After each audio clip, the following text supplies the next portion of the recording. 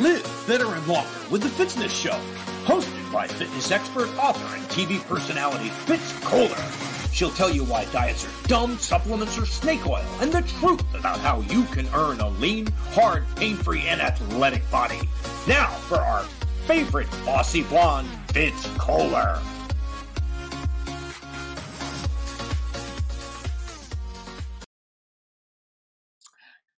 Hi team, I'm Fitz Kohler, your fit expert and very noisy racer from Fitzness.com, and welcome to the Fitzness Show. So we're a day late because Facebook had a bad day yesterday.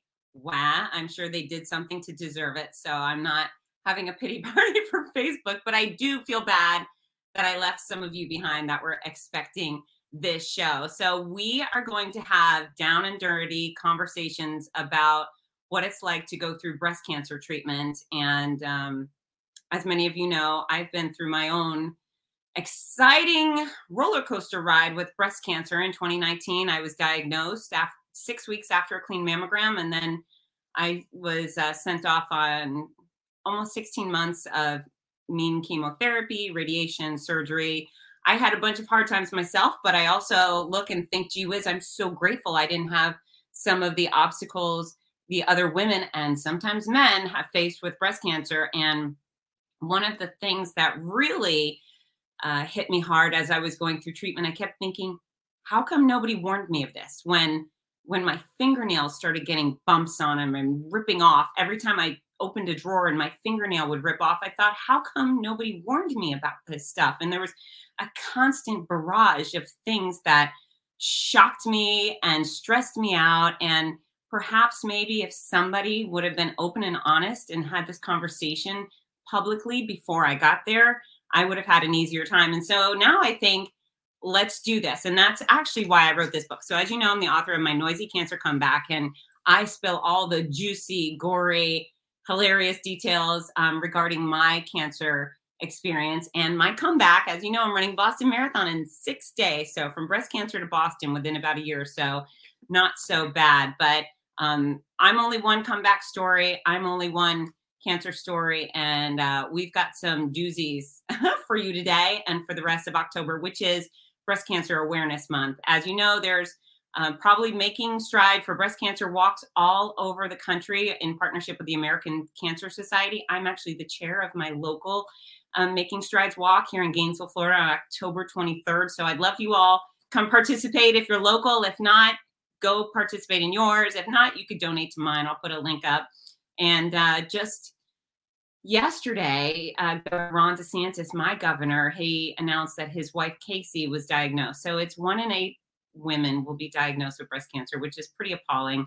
Great news is 93% of the cases are curable, which is good news, not good enough. I'll never be satisfied until we bat 100% on this disease. So before I move on, what I want to tell you guys is that you can be a part of this conversation. I see you're already piping in, and I see 2 breast cancer patients piping in right now. But use the comment section wherever you are. If you have comments, shared experiences, you want to ask questions, please do it. And I'm going to introduce my guest. So from Sacramento, California, up first is Rachel May. Hey, Rachel. Hello. Hi, Fitz. I'm so happy you're here.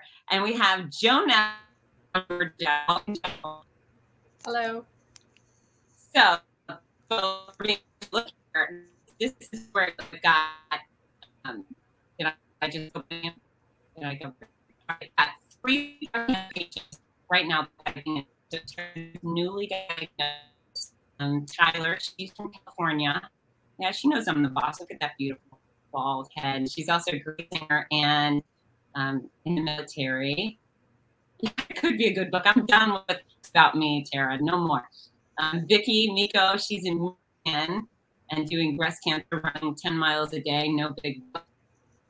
And that's a great story of there's no such thing as too young. That's right. Everybody's at risk. So, ladies, I'm going to let you start. Rachel, give us a synopsis of diagnosis, your treatment that you've been through so far. Okay, the short, dirty version is last year, October 27th of 2020, in the middle of the pandemic, I was diagnosed with stage 3 hormone positive, HER2 negative breast cancer, because there are many different breast cancers, which a lot of people don't really understand. They think breast cancer is just like one thing.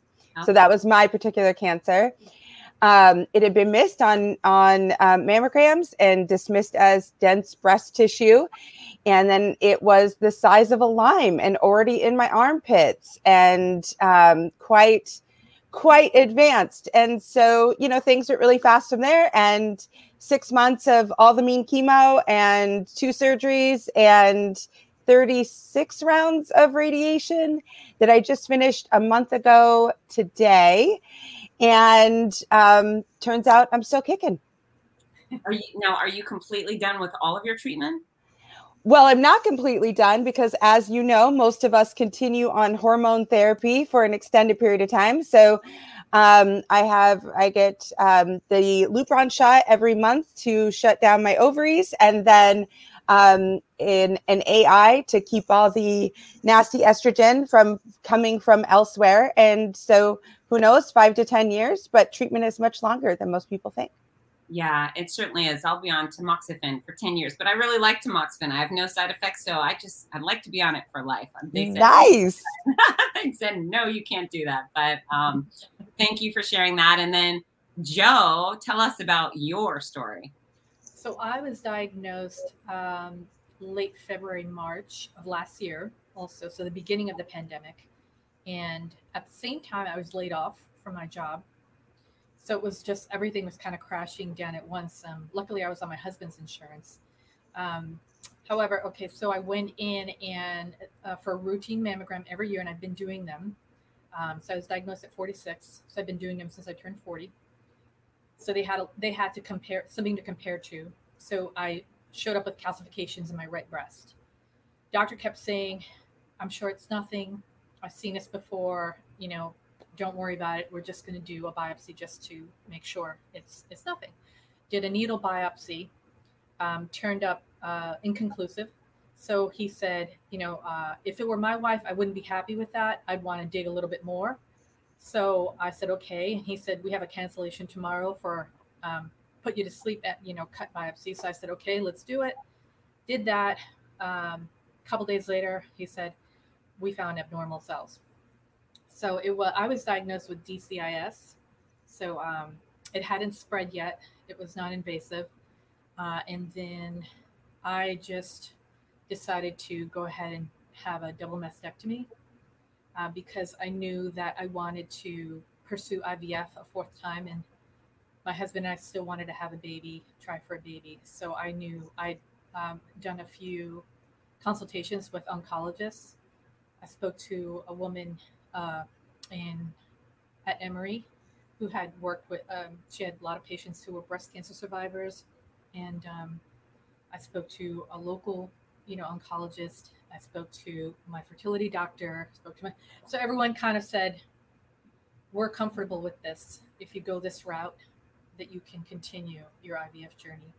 So that's what we did. So I had April 10th, I had double mastectomy. Unfortunately, in June 22nd, I developed an infection in my right breast. That was almost worse than the actual surgery. And then in October, I did a reconstructive surgery to kind of fix my my nipple area because during the process of healing, I lost my nipples. The blood flow cut off, and so I lost that. And you told me you tried to save them, correct?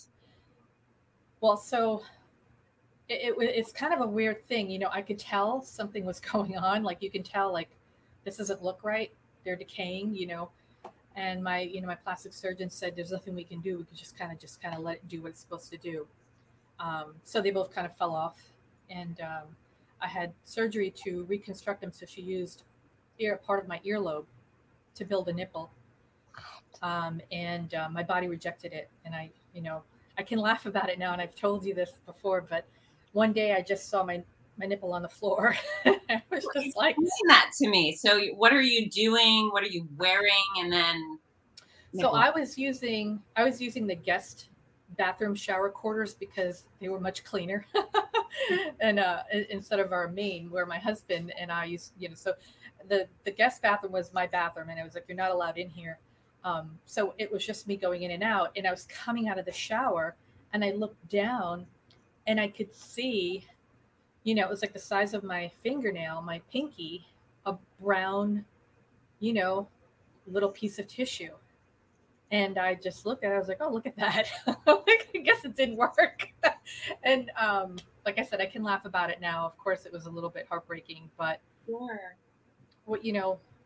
after going through so much, it's just, you almost build up a shell, out of protection. And you just, how many times can you break down? You just get to a point where you hit a wall. And you're just like, it is what it is. So that's a really good place. Let me, Rachel, when did you first cry over this? When did breast cancer first make you cry? Oh, I mean, I think for me, like the worst parts of the journey are before treatment, like that gap between when you find out and you like actually start treatment, because you're shaken to your core. I am a really optimistic person. So like, it just never occurred to me that something that bad would ever happen to me, or that like I would be the one who got cancer. And I definitely felt like way too young. And, I was just floating along, and, I think especially like in your early 40s, it's usually like when you're hitting your stride, like career wise, right? Like all of a sudden, all the things that you ever wanted kind of start to happen for you. And you feel you're like, oh yeah, like my face is falling off because I'm in my 40s, and that's not very fun. But also, like, I've never felt so empowered and strong, and I know myself, and I've learned all the lessons, and I'm like ready to rock. And then all of a sudden it's just like, boom, like total floor gets pulled out from underneath you. And you just feel like you're falling through a dark tunnel during those first like few weeks. And there's a level of like terrified. And I just remember, I would just like with my partner, like we would lay in bed and just hold hands, and we would just sob and cry. We were both just so scared. And there's nothing really for you at that time. Like, I feel like there should be, like, they should immediately put a group of therapists around you during that time. They're just like, yo, you have cancer. And now, like, all these things are going to happen. And also, it's so crazy because it seems like if you get any other type of illness, they're like, okay, you have this thing, and this is what we're going to do to fix it. Right. Right. When you get breast cancer, it's like, okay, you have this like potentially deadly disease. Here's like a menu of options. Yes. And then you, normal sales trainer girl who's not a doctor and knows nothing about cancer, you decide how to save your own life. Like, you make all the choices. Hey, Rachel, you want to have surgery first or chemo first? What kind of surgery do you want to have? Do you want to have that chemo? Do you want to have radiation? Like, do you want to do all these things? And you choose. And that, to me, I would just cry and cry and cry because I couldn't figure out, like, my treatment didn't start like as soon as it should because I was just too traumatized to make those types of decisions, So that was the worst to me. Like that first like month when you find out, between when you find out and when you start, the treatments emotionally were not even as bad as what that was to me. Yeah, those are all great points. And I identify with that completely. It's funny. One of the things that, I experienced is, yes, you're positive for breast cancer. We just don't know what type it is yet. But between diagnosis and figuring out that I was HER2 positive, estrogen positive, maybe not progesterone positive, we didn't know what the treatment was. But I went in for this breast cancer 101 experience with the physician's assistant. And she told me basically every horrible thing that could happen to me before knowing. Like, if she knew what I specifically had, she would say, well, you won't have to deal with XYZ. These are the things you're facing. But it went from, double mastectomy, ovary removal to like a pineapple may grow out of your head if you're, there's all these things. And basically none of that stuff happened to me. I mean, I got sick and tired. There was a few things, but then there was all the weird stuff she never told me about. And I kept thinking, well, why didn't she tell me about this? Why didn't she tell me about my nostril hair and my fingernails?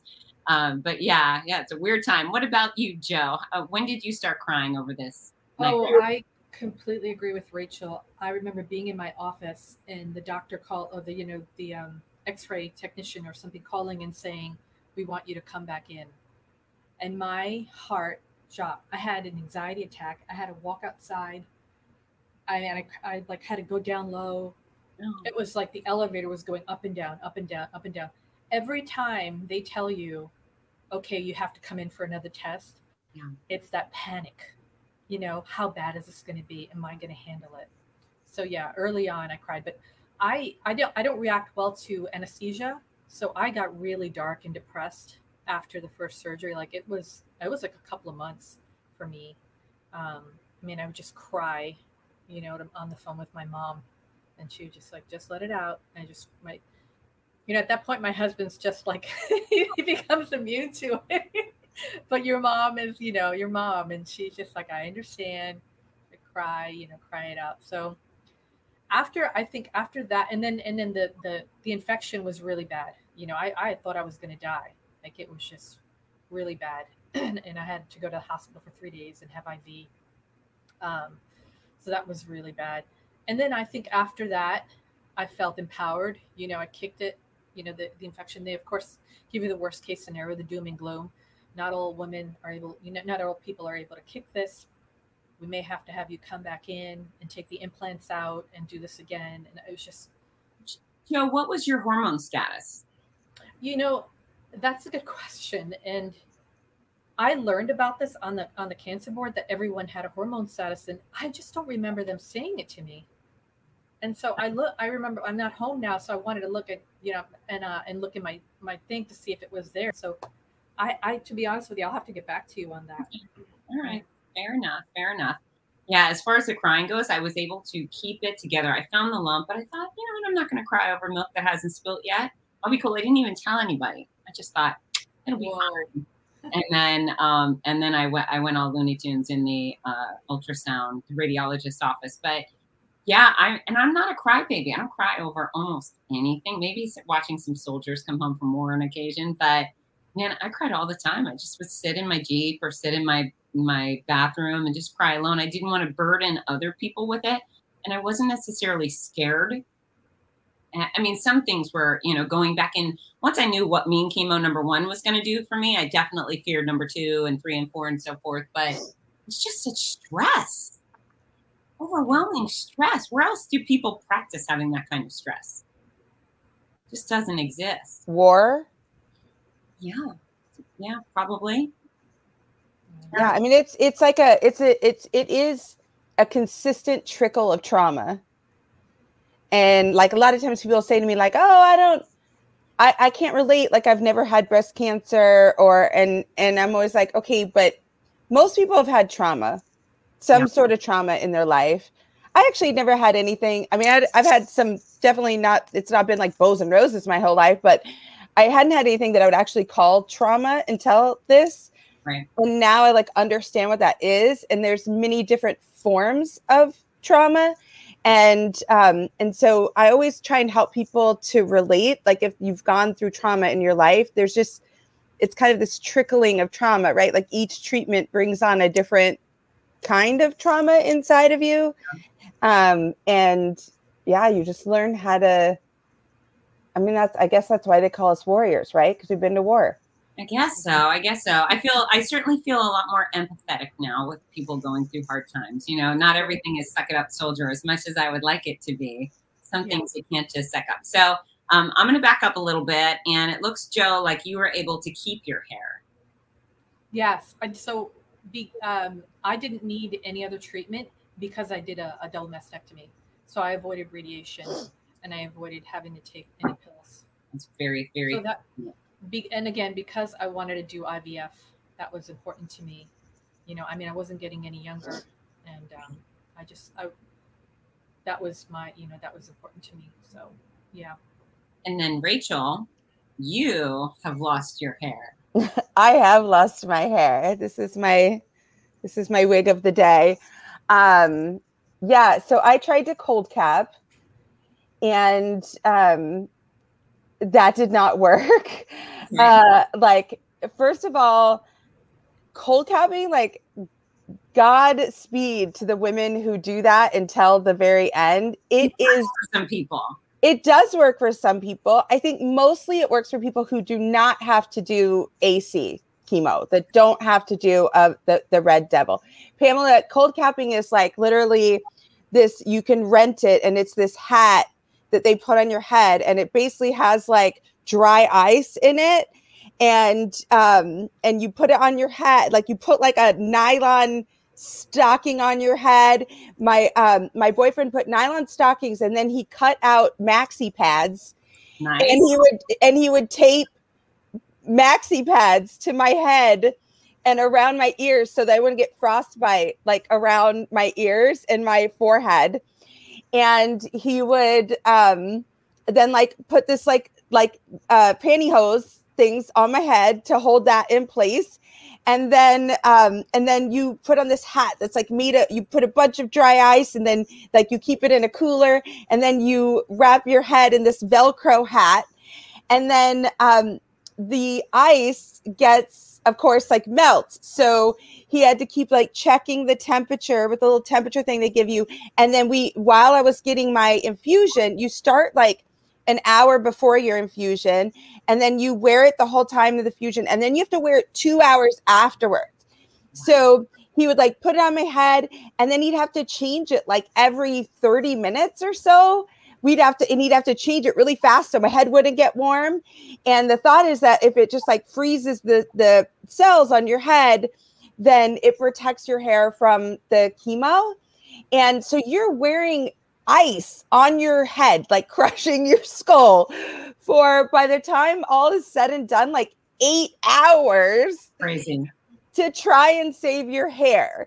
And here's the thing, like I definitely wanted to save my hair, but the real reason why I did cold capping is because I had cancer during COVID.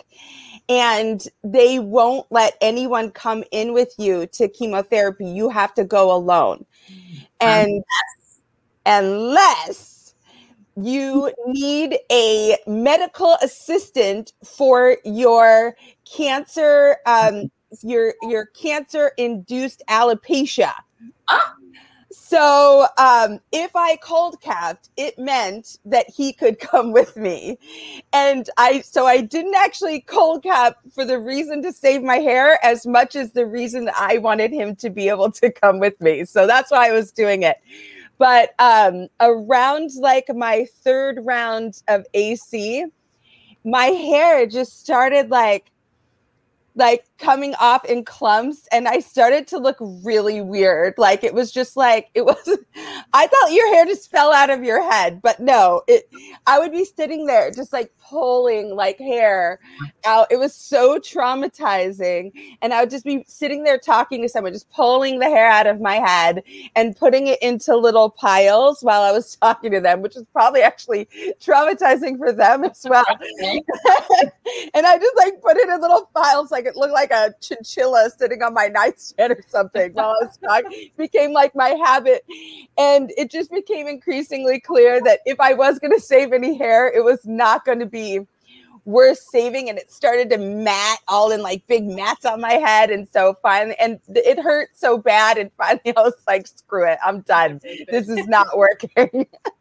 So did you shave your head yourself? Did your boyfriend do it? Hairstylist? So I feel like doing the cold capping and having it not work actually made the hair losing part like way more traumatizing. Like, I feel like if I would have just accepted the reality of the situation in the beginning, shave my head, done with it. But like that whole process that I went through, it was so traumatizing. And I wanted to have this like tough, like, I don't know if you guys remember this movie, like Billie Jean. Do you remember that movie, Billie Jean? Like, fair is fair. Remember? Like, yeah. I love that movie. so I wanted to have this like Billie Jean moment or something. And so I played that Pat Benatar song from the movie. Invincible, yeah. Yeah, Invincible. And I just went in a room by myself and just shaved my head off. And then my boys, my boyfriend and my sons all followed suit, and they all shaved their head too. Although I would only allow them to have buzz cuts because I was like, not, you guys aren't going to be very cute with bald heads, and I don't want to look at you. So yeah, I had some offers to shave heads, and I was like, no, I'd rather good looking. So once you did go bald, what did you think when you first saw yourself bald? It was hard. It was hard. I just, it was traumatizing. And I didn't wear wigs during that process. I didn't wear any wigs when I was bald. I didn't start wearing wigs until like my hair actually started to grow back, because like, I don't know what to do with it. Like it's all crazy and I just don't know what to do with it. And I was during COVID, so I wasn't allowed to leave the house during chemo anyways. So who the hell was I going to see?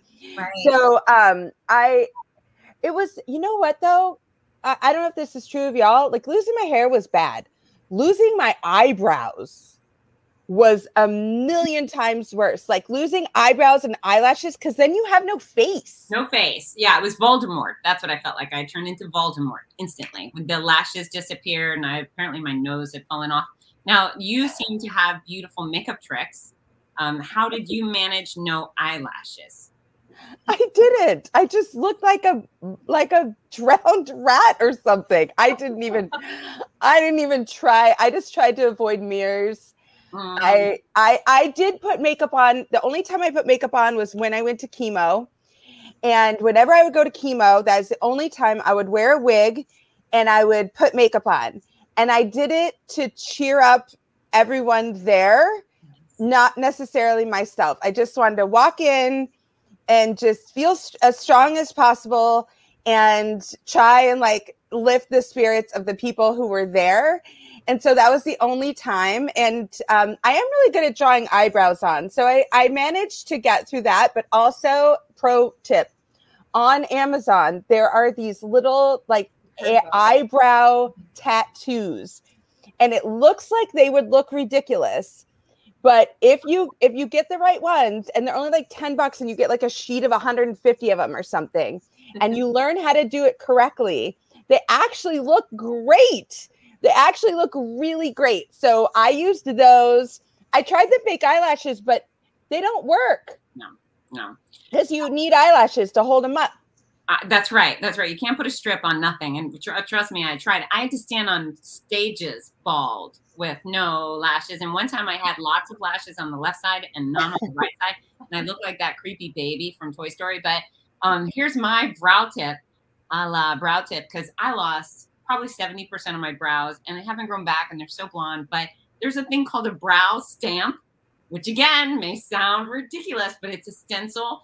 And then literally go boink, boink, boink. You just stamp it on. These are stamped on eyebrows. Wow. They're fantastic. It takes 30 seconds because I was drawing them on before. And I'm sure I look like a very curious detective half the day. It's so stressful. And coming on these shows, I would sit down in front of my computer and go, crap, eyebrows. Shorter. I mean, looking at myself in the computer has been very challenging. With brow stamp, brow tattoos, we highly recommend. Yes, these are our beauty tips. Yes, or get microblading before you start chemo, like right when you get diagnosed. Yeah. I considered it. I didn't want to be scratched anymore. I was like, I'm being picky about it. All right, so we're going to change course, Joe. Yeah. So not only did you I want to go because you're pregnant. You're pregnant with 2 babies. I am. Mm-hmm. So fertility is a big issue. Some people they have breast cancer, sometimes hormone positive breast cancer, which makes pregnancy an even scarier prognosis or whatever, or prospect. So tell us about your decision to pursue IVF and how things are going. Oh, okay. So I was terrified, and we were we were deciding adoption or trying IVF one more time, and like I mentioned before, I said, okay, well, I'm going to consult with some people. And so I asked my plastic surgeon, does she know someone that she could refer that I can speak with who's had breast cancer patients who, had infertility and were pursuing IVF. She gave me someone, great woman. I think her name is Dr. Kawas at Emory. And we did a Zoom call, and she put me so at ease. She said statistics show that IVF doesn't, increase your chances of breast cancer. She said, and in fact, statistics show that having a baby improves the lives of women who've gone through such a traumatic ordeal. It kind of gives you something to live for and something to, you don't have to have children to obviously have a happy life, but if it's something that you really want, and she said, I have no issue with it. So she even wanted me to pursue my IVF with her, but living in St. Simons Island, Georgia, is just too far of a distance for us to go to Atlanta. So we pursued fertility in Savannah. I also consulted with my fertility doctor, who had already done a frozen egg transfer for us the year before, and that was a failed implantation. And I consulted with an oncologist at the Georgia Hospital, Southeast Georgia Hospital, and he also felt comfortable with it.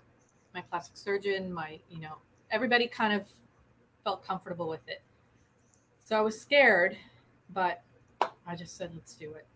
And so, so we pursued IVF, and the doctor gave us a 33% chance of one. We always put 2 embryos. This is my 4th cycle, and I've been trying for 7 years, and we put in 2. The doctor gave us a 33% chance of one implanting, and to our surprise, both implanted.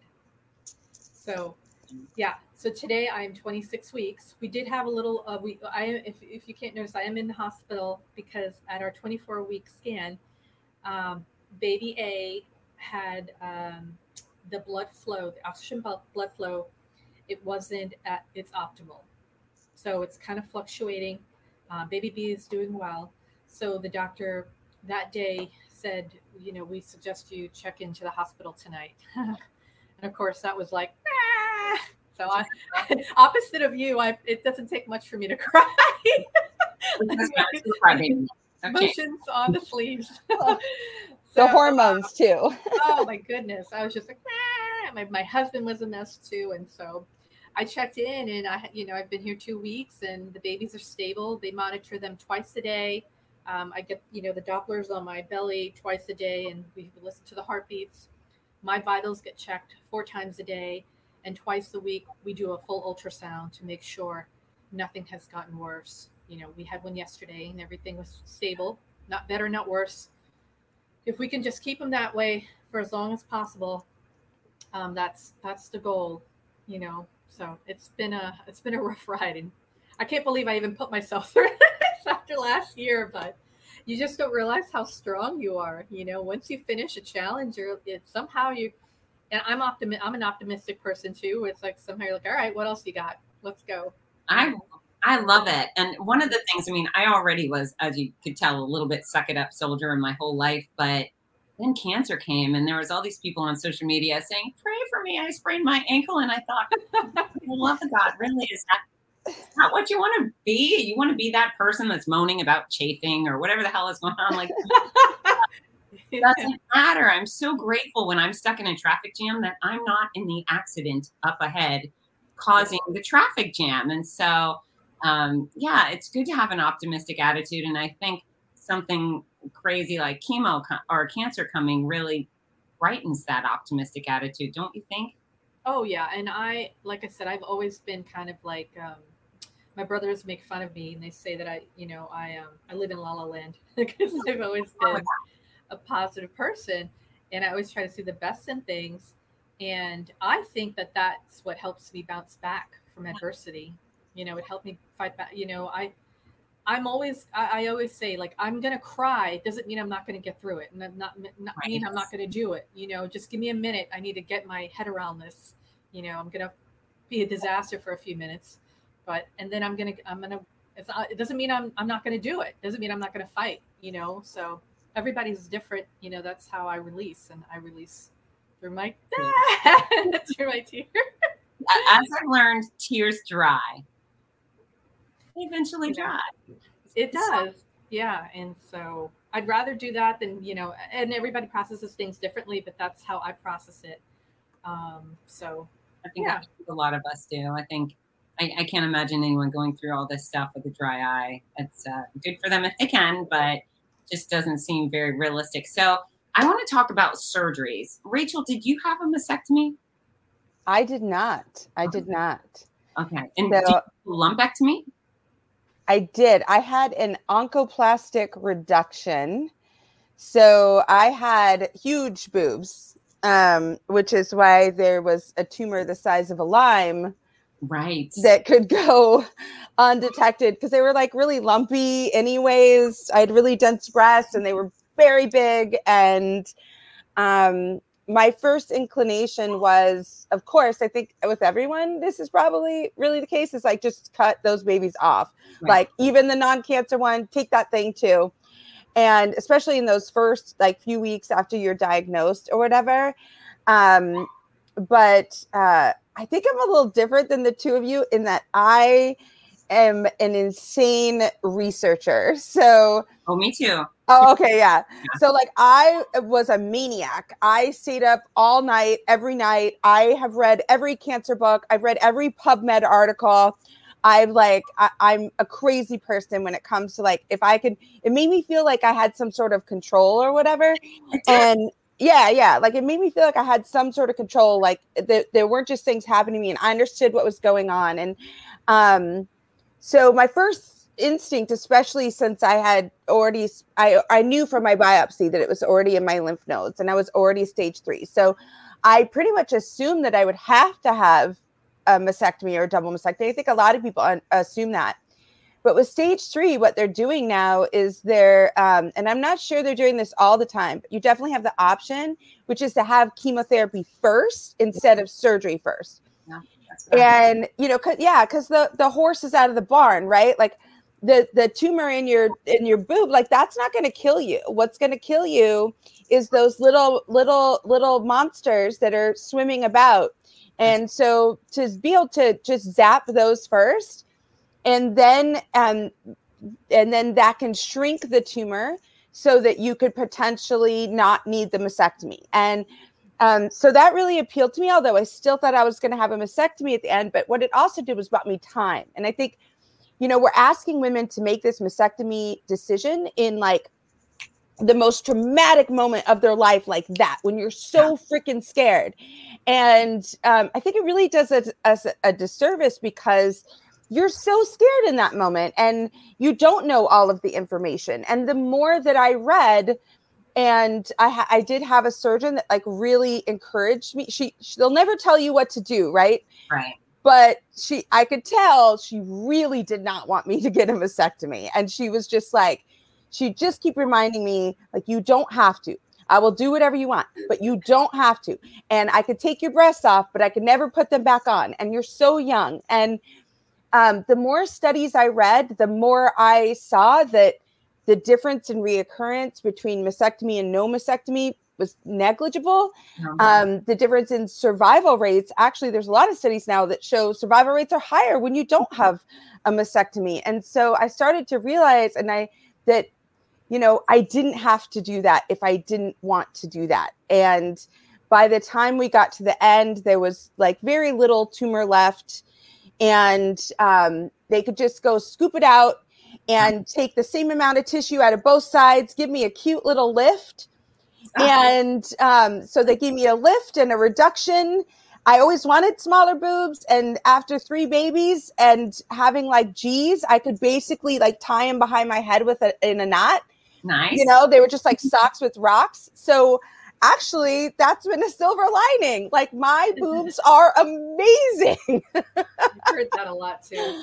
I love them. They're so great. And I didn't have to get implants or anything like that. And so I was so grateful that people encouraged me to look at all my options and study all my options. And in the end, we have to make the decision that we feel is best for us. Right. but I really feel like I made the decision that was best for me. And that's been a really big silver lining. Yeah, it sounds like you did. And I too would have done whatever my physicians highly recommended. I was in a fortunate position where they said, you can do lumpectomy, the mastectomy serves no benefit to you. And so I thought, well, why would I put myself through that? Because what people are confused by, they think mastectomy is one surgery. But if you would like any sort of reconstruction, sometimes it's 10 surgeries, 12 surgeries. And as Joe experienced, it's not so easy. So do you mind telling us about your mastectomy, Joe, and the fallout and what that looks like? Yeah. Yeah, I don't want to give the impression that my doctor said you have to have a mastectomy. He did not. He said you have a very little, I think it was 3 centimeters. I will say that the before was so traumatic. That needle biopsy was horrible, going in and out and going in and out. The cut biopsy wasn't as bad because I was asleep, but my entire boob turned purple. That alone was so traumatic that I thought to myself, if I have to go through this every 6 months, I will be so paranoid. So let me backtrack. My mom was diagnosed with stage 1 at 73, and she went with a lumpectomy and radiation. She did amazing. There's a lot of cancer in my family. We were the first to get breast cancer, but there's pancreatic. There's my grandmother had ovarian cancer. I got tested for the gene. I was negative. I have a cousin who constantly has to have, lumpectomies and that kind of thing or whatever. So that experience is what made me think to myself, this is going to rule my life, like every 6 months, because my mom has to go every 6 months. She has to, go to the oncologist. She has to go do a mammogram. She has to go through the whole 9 yards. And that was a big part of my decision. So my doctor said, you don't have to go with DMX. You can go with single mastectomy. You can go with the lumpectomy, where you're probably going to do radiation. You may have to do a pill. And my second big reason was because I wanted to pursue IVF. I wanted to avoid all of that, So I did a direct to implant. I chose small boobs. So it was one surgery, not, and I didn't have to put expanders and that kind of thing. As I explained, my experience was that the blood flow didn't get to the nipples, and I actually lost my nipples. But I know a lot of women who didn't, who had one surgery and they were fine. So it just happens to be that, that's what happened to me. And then the infection, I don't know, I we'll never know why, right? So it was April, May, June. So it was like, 3 months after. I think it was, I had gone to Savannah one day after my doctor had given us, like, she'd give us a clean bill, and she's like, go have fun. It's summer. Go do, go swim.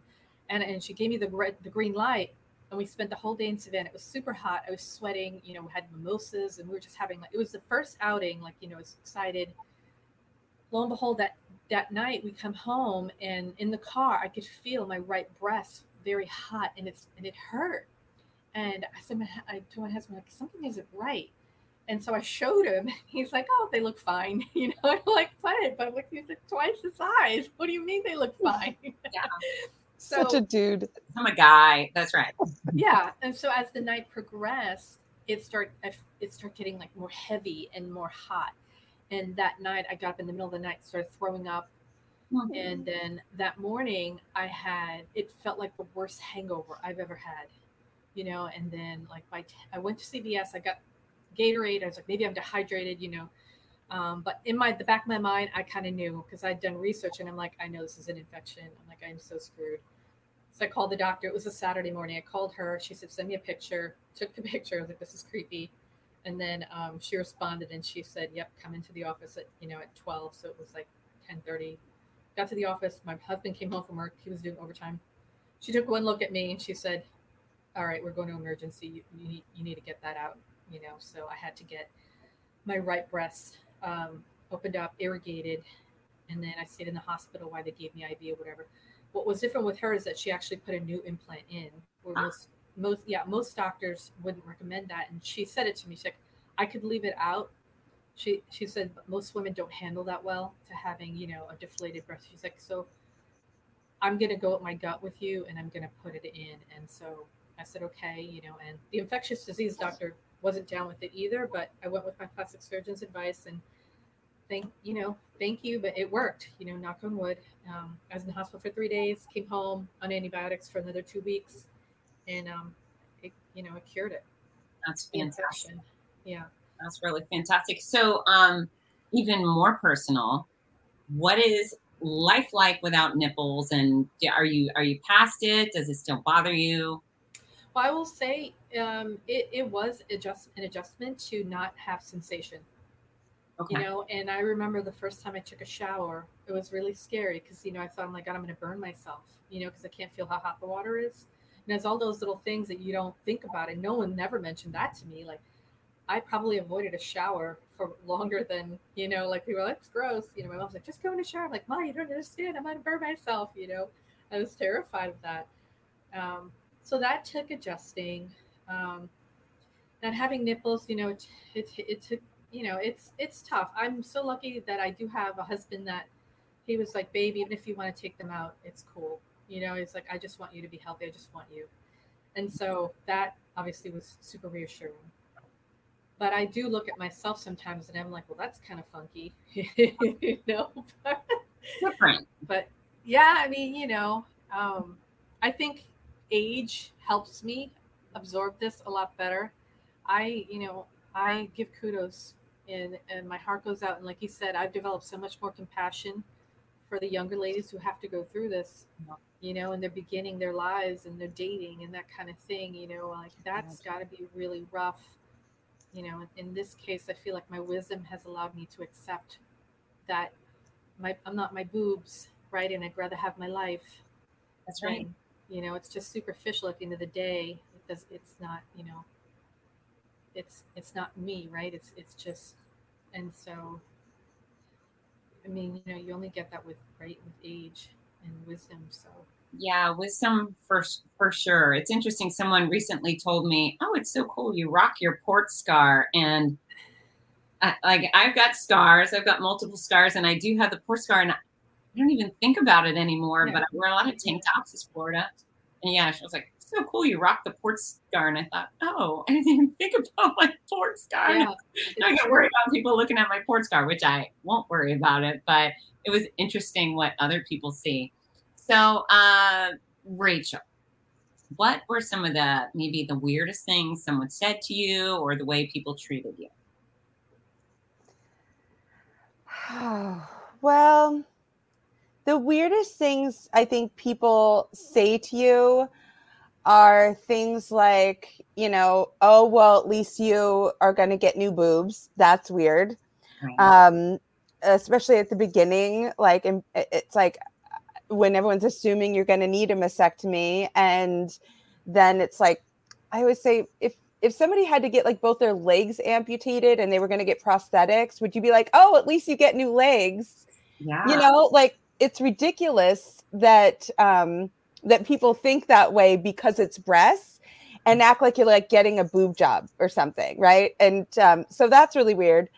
I think it's very disconcerting a lot of times when people will like ask you a lot of questions and you can tell what they're really trying to get at is figure out what you did and how like what you did or to get it, like how they can not get it, like as if you have some sort of answer to that question or you did something, you know, oh, well, it must be in your family. No. Oh, well, like this, that, did you smoke? No. Like, you know, so it's like they're asking a lot of questions. You could tell they're trying to figure out how you got it so they can avoid it. That's kind of weird. But and then I think a lot of times, like we talk about optimism and that's great. But the whole idea that people kept telling me is like, you know, basically that if you're not thinking positive all the time, that you're going to die because like that's what's going to make you die, that you didn't think positive enough. Wow. And so therefore, you know, like they're just like, oh yeah, as long as you're like super positive, then, you know, you'll be fine. That's the real battles between your ears. And I'm like, no, the real battle is that I have cancer. Right. And it's trying to kill me. That's the real battle. And I think that can be a little like rude. I know people are well-meaning with that, but like it puts this pressure on you when you're crying and in despair and terrified and sad. You're like, if I'm not positive, like it's my brain's going to tell my body that I'm giving up and it's the end, you know? So I find that very disconcerting. Yeah, for certain. And what about you, Joe? No, I agree with her. Like, I think, you know, there are times when I want to just have a pig party and I don't want you to tell me, yeah, but look at it this way. Like, no, I don't want to look at it. Like, I just want to listen to me have my pity party. Like, it sucks, you know, like I can't feel anything and it's funky. And like you said, I do have that scar and I don't even realize it half the time. And sometimes I take a picture. My husband's like, oh, let's turn to the other side. Your scar is showing. And, you know, he doesn't mean it in a bad way, but I'm just like, but it's part of me, you know, I'm not going to hide it. Right. It is what it is. But yeah. And then I guess some people said the new boobs, you know, hey, great, you're getting new boobs. I don't know. I didn't share it real publicly. I kind of just told people one-on-one. But I think, you know, I am a positive, optimistic person, but like you said, like, I can have bad days too. Let me have a bad day. Like, yes. I need a minute and just listen. Like, just because I'm having a bad day doesn't mean I'm completely a different person. Like, everybody needs a moment to feel like shit and to just be upset, you know, let me have it. So I think that can be a little bit annoying. And it still happens, like, you know, with my pregnancy, you know, this isn't ideal, you know, like but once again, like, you know, I'm positive. I've got my crafts here and I'm, you know, coloring and I'm trying to do everything. But then, you know, some people will call me like, oh, think of it like a vacation. Like, what? It's not a vacation. Right. No. Let's get that straight. Not my kind of vacation, at least. No. And I know they mean well, but it's like, you know, it's like, I'm just because I'm being optimistic and I'm making the best of it doesn't mean, you know, I'm like loving being here. That's not how I wanted to end my journey, my pregnancy journey. You know, I was taking pictures and documenting every week. And it was like, this is what I've been waiting for 7 years. And, you know, it's like so exciting, celebrating my babies. And I, you know, for 2 weeks while I was here, I didn't do anything because I was crying every day. But this week I started again. And like, you know what? I told my husband to bring in a few cute outfits. So I'm just taking pictures against the wall. You know, it is what it is. I'll take a picture of my food and, you know, be like, this is the menu today. You know. So glamorous. My goodness. So fortunate. One of my, because I told my husband to take all my jewelry, but one of my friends sent me a little bracelet. So here I got some jewelry and she sent me a necklace. Nice. So nice. So we talked about the weird stuff, and I would say that my weirdest thing was upon diagnosis, how many people reached out and said, hey, you have breast cancer?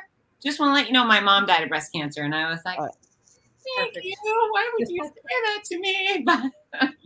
So I prefer a basic, I'm rooting for you. Let me know what you need. What would you advise people to say to a recently diagnosed cancer patient? Rachel. Send them food.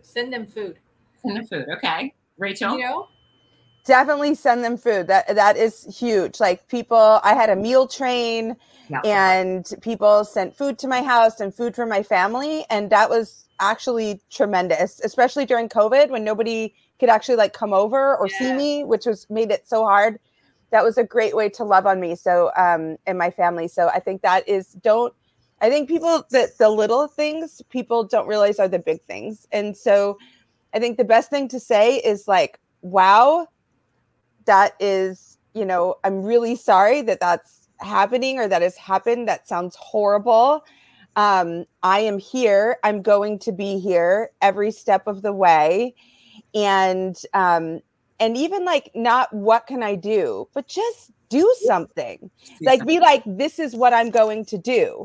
I'm going to send dinner on Wednesdays or, you know, whatever it is. And again, it was COVID for me, but people did the smallest little things to show me love. Like someone came to my house and with chalk and drew like positive messages all over my driveway.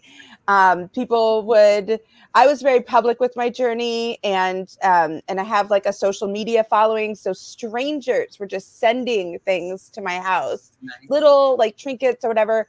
Those little text messages, if you text message someone who's going through cancer treatment, one of the greatest things you can say in that text message is, if you're saying like, I'm thinking of you today, or I'm encouraging you today, or whatever it is, put on that message. Do not feel like you need to respond. That's it. That's in the book too. I love really? Don't need to respond. It's such a gift. Yes. It's such a gift, because I felt a burden during that time. I was blessed to be so loved that I was getting all these messages and phone calls and all this stuff, but it almost became like a full-time job to feel like I needed to like respond and update everyone, or like whatever it is. So that no need to respond is such a gift. I love that. Okay, ladies. So what is just one thing you wish you had known going into this? Upon diagnosis, if they said, Joe, keep an eye out for blank, or don't do this, what's your thought there? What would you share? Because we have newly diagnosed patients watching. They're engaged right now. Yeah, I think for me is understanding that everybody reacts to this differently, and you're going to lose yourself for a little bit, but not to panic, because you will come back.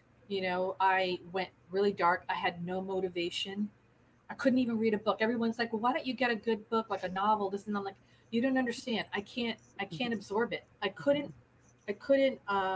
what's the word? I couldn't absorb anything.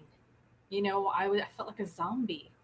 And it's a lot, like like Rachel said, like I can't respond to everybody. It doesn't mean I don't appreciate it, and let me go through this. Like, don't expect me to be something to make you feel better.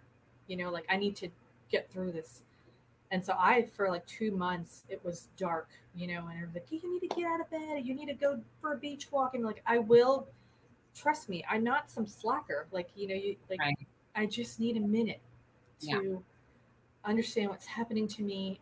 It's really dark right now, and I just need a minute. So I did not expect to be depressed, for that long.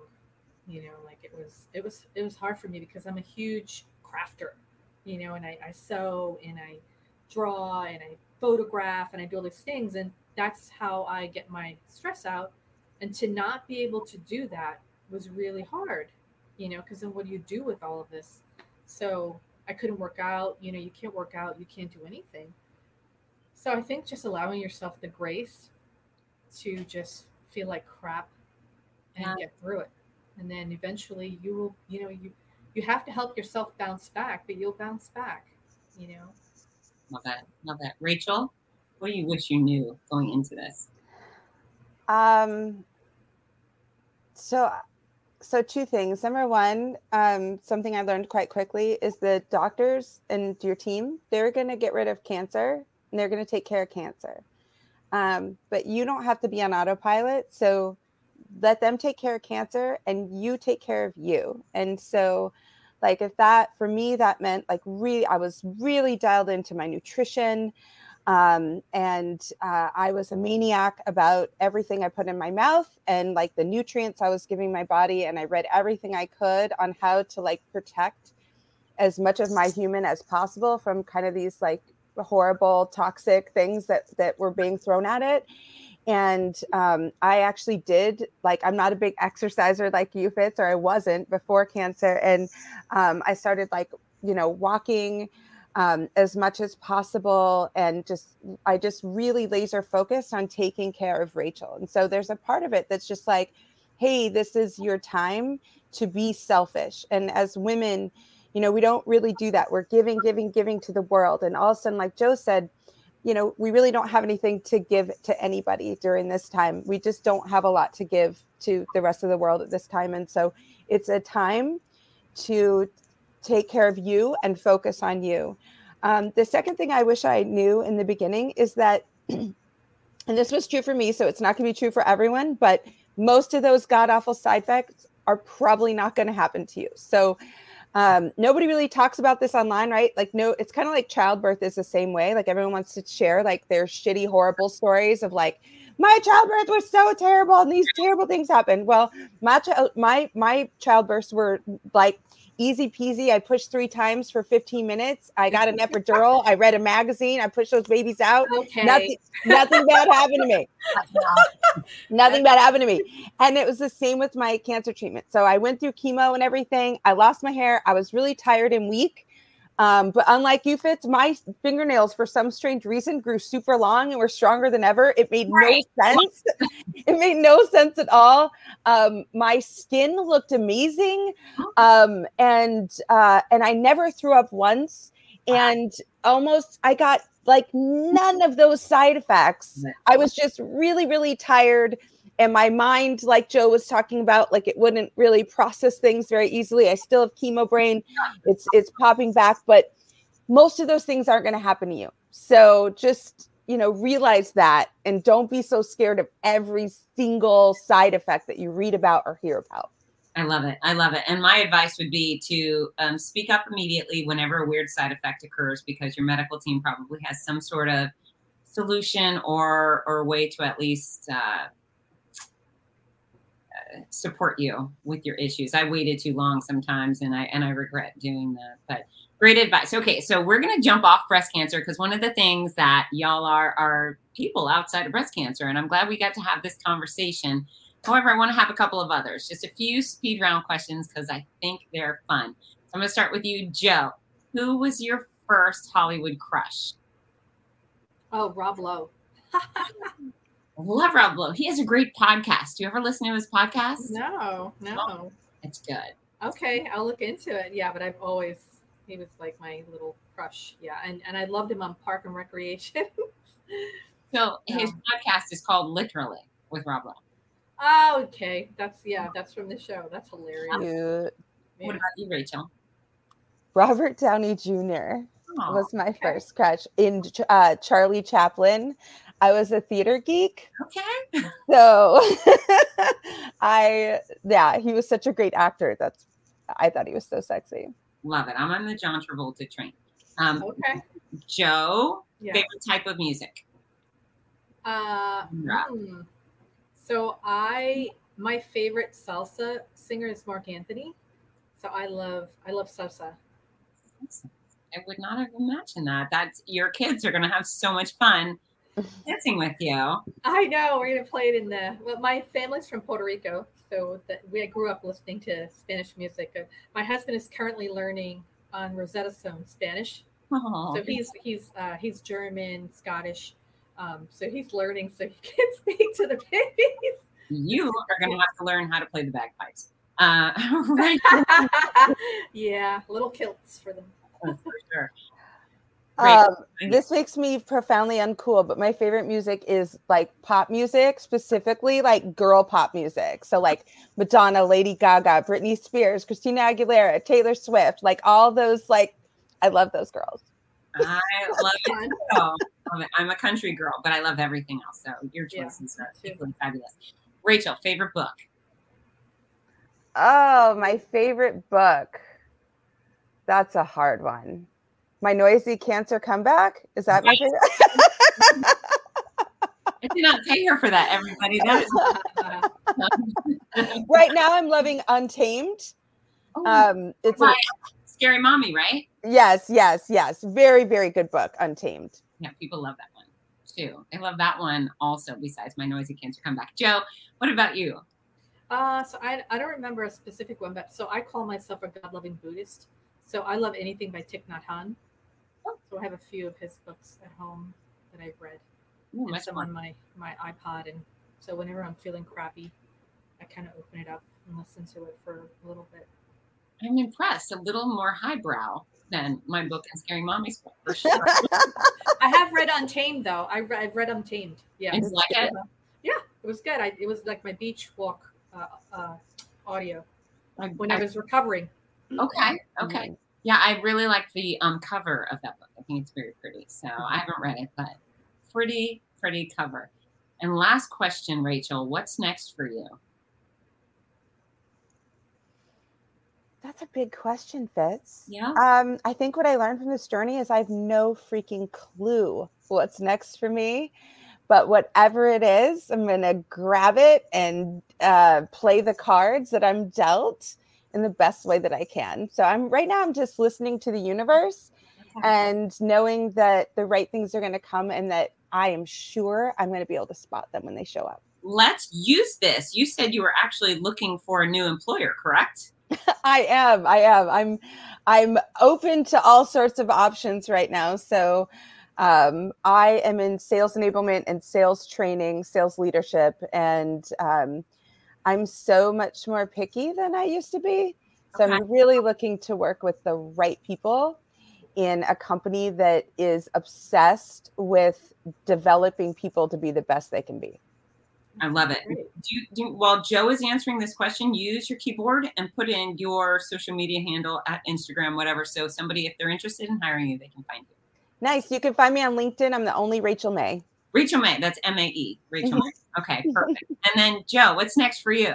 Well, to safely get my babies to a safe place where we can, deliver them. But I'm a super creative person, and I have an Etsy shop. I sew, I make jewelry, and so I want to make sure that that's still a part of.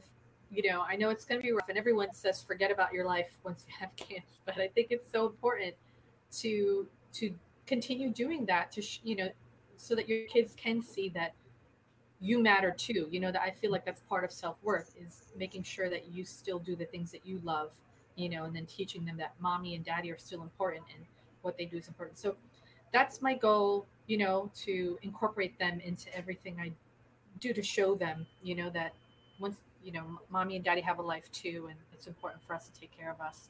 So we'll see. I can't even look that far ahead. Like, I'm going day by day, week by week here. Yeah.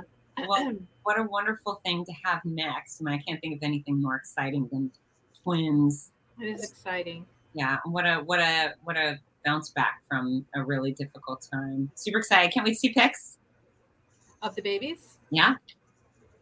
Don't hurry up and have them, but eventually.